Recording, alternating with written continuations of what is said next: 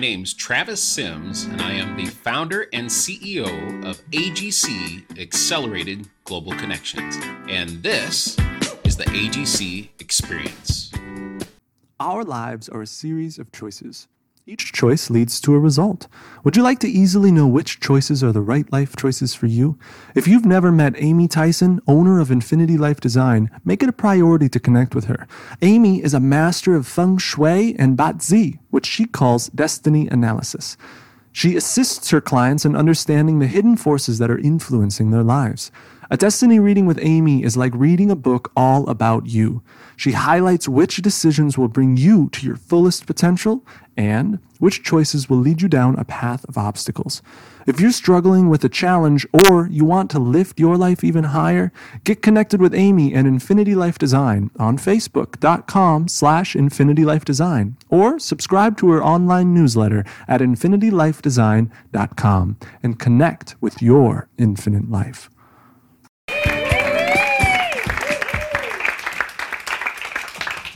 Thank you so much, Becky. Thank you, everyone, for having me today. Whoop. Oh, no, somebody picked up my little marker. All right. I kind of remember where to be. We're going to do this. All right. Makes it all better. Thank you, guys. All right, so my name is Logan Herlihy. I'm a personal trainer, and today I'm going to be talking to you guys because you are so busy, because I know you're all entrepreneurs, and there's so many things, especially in today's age, that are keeping us from taking care of ourselves. So today we're going to be talking about 5 things that are keeping you from exercising, myths and misconceptions that just aren't true, okay?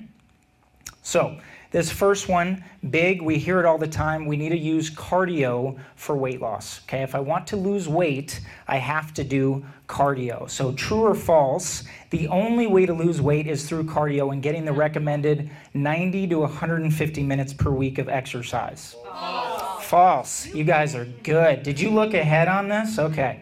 So that is false, right? The reality is cardio does very little for weight loss. In fact, a recent study, this is from 2020, this is a meta-analysis from the Journal of Sports Science, found that the only way in a 3-group split was to actually resistance train to increase your resting metabolic rate. Has anybody ever heard of resting metabolic rate? Yes. Okay, so this is the calories we burn at rest. When you're doing cardio, you're not increasing your resting metabolic rate. You're just burning a couple more calories the day of, right? So what they found in this study, again from May 2020, aerobic exercise, cardio, didn't do anything to improve RMR versus the control group. Aerobic exercise plus resistance training, still nothing improvements in RMR, right? The only group that saw the benefits was the resistance training group. So if you want to burn more calories, you want to be a more efficient calorie burning machine, lose weight over the long term, the best way to do that is going to be through resistance training. These are just a few more studies looking at resistance training as a way to mitigate cardiovascular risk and then just obesity over the long term. So again, I can share these citations with anyone if you're interested, but again, just kind of driving home this point, cardio is not going to do it. We need to have resistance training. This is a big one I'm a big fan of to kind of break this misconception, true or false. After a certain age, someone is too old to start resistance training and reap the benefits of exercise. Yes. Was that a true? Was that a false? That's you? Okay. What do we think, guys? True or false? False. You guys are so good. Okay. So this is another meta-analysis. This is called a minimum dose approach to resistance training in the older adults, a prophylactic for aging. So this is from researchers out in Solent University in the UK, Drs. James Fisher and Steele. And essentially what they found is that the best way to fight sarcopenia, which is age-related muscle loss, is through resistance training. So who knows that after the age of 50, we lose an average of 1 to 3% of our muscle mass per year. Did anybody know that before I just said it?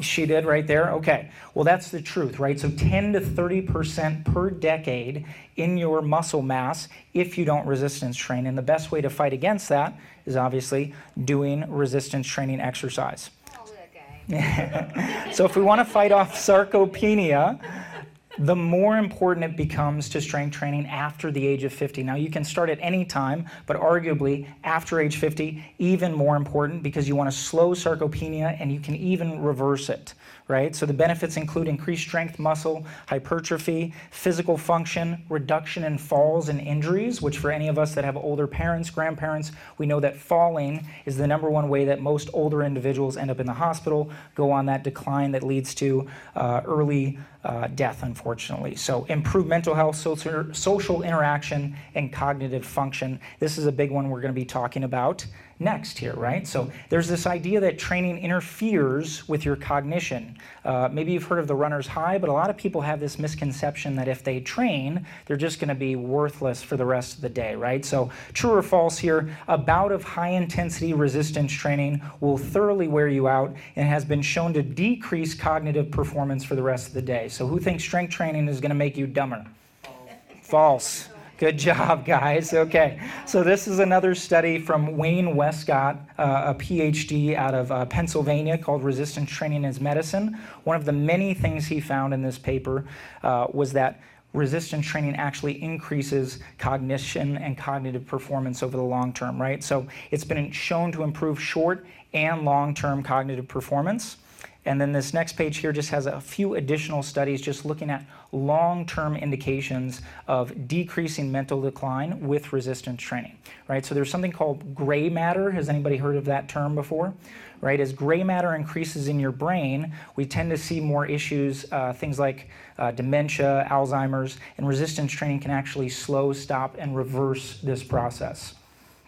So with cognition, what you can expect from resistance training is a short acute period of fatigue, right? So when you finish, if you come and work out with me, you're going to be beat up for a little bit, okay? That's the darn truth. Becky knows that, okay? But long-term, resistance training is going to lead to a host of positive physiological adaptations, as well as long-term improvements in increasing mental performance and attenuating the risks of mental decline over the long term. Okay, so this is a big one I get all the time here, guys. Heavy versus light weights, true or false? If you use heavy weights and lower reps, it makes you bulky. And if you use lighter weights with higher reps, it's going to make you toned. What do we think on this one? False. I think you're just catching on. I don't know if you actually believe that. Okay, so that is false as well.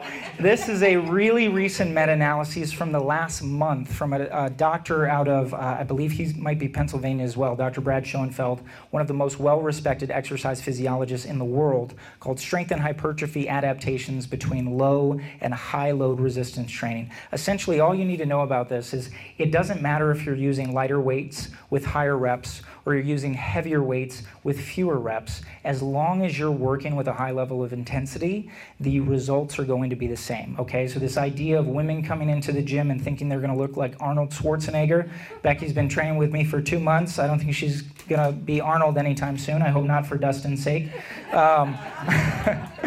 But again, what it really comes down to, and this is based on the ACSM's, American College of Sports Medicine's recommendations and guidelines, is for any range of repetitions, there is little evidence to suggest a specific number of reps will provide a superior response relative to muscle strength, hypertrophy, or muscular endurance. Again, exactly what we just said there, right? It doesn't matter if you're using heavier or lighter, you just want to work with a high level of intensity. Now, what are the reasons that you might want to use heavier or lighter weights? Well, maybe you just don't like lifting heavy things. Maybe you want to do a few more repetitions. That's fine. You should just understand that with that personal preference, if you're using lighter weights, it might be a little more uncomfortable. It could potentially keep you from actually getting to that level of intensity that's going to create those positive physiological adaptations. Okay, last one. This is the biggest barrier we see to exercise, right? I do not have enough time to exercise. I'm too dang busy. So in order to get in shape, you must follow the ACSM's recommendations, 90 to 150 minutes per week of aerobic exercise and 3 to 5 days a week of strength training. What do we think? Did I throw you a curveball? It's false. You're right. Okay, so emerging evidence indicates that it is possible to achieve similar training effects by training as little as once per week, okay? So we're going to talk about this one a little bit more. A few other studies looking at this exact idea, right? These time-efficient strategies for resistance training.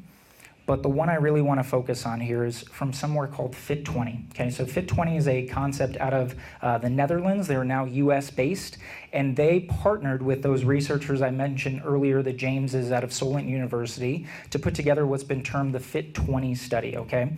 So they collect all their data from their participants, and they had over 14,000 participants with 6 years of data looking at their minimum style of training. Now, when I say minimum, this is 6 exercises once per week. 20 minutes, they're doing 3 to 5 repetitions. Okay, it doesn't get much less than that. Okay, if you're only doing 3 reps on 6 exercises, at least 18 reps, that's it for the whole week. Okay, so what did they find? In as little as 20 minutes once a week, they maintained, well, first they reached their peak in about 8 to 12 months, right? So they increased strength, hypertrophy, kind of tapered off a little bit, but were able to maintain those benefits for the 6-year period for that study, okay? So the takeaways here and what we learned from this is prioritizing multi-joint training. So that means don't go in if you've got not a lot of time, don't just go in and do bicep curls, right? Let's do something like a pull down that's gonna hit the back and the biceps. Using full body routines as opposed to doing a back and bicep day.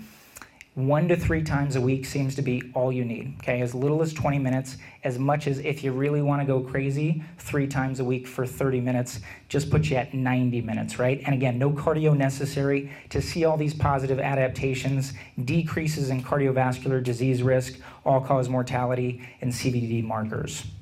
So these are just a few examples of just what a really simple routine might look like versus something that's a little more comprehensive, okay? So the simple routine here, you can see it's all compound movements, push, pull.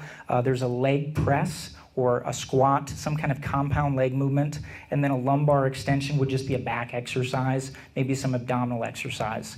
The other routine here on the right, very similar, I just added some single joint stuff, right? So if all you've got is 10 to 20 minutes, just do everything big compound movements. If you've got a little more time, which again is still not very much, 20 to 30 minutes, add in a pec fly. Do those bicep curls you want to do for the Instagram page, right? But don't feel like you have to do those things.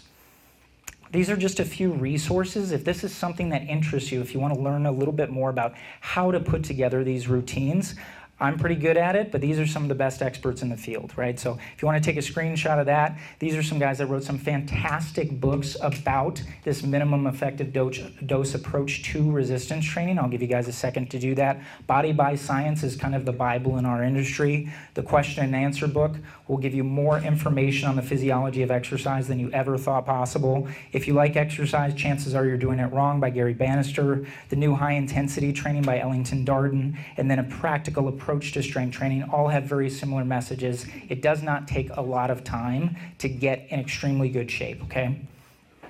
And then thank you guys so much. Yeah, there it is. We did it.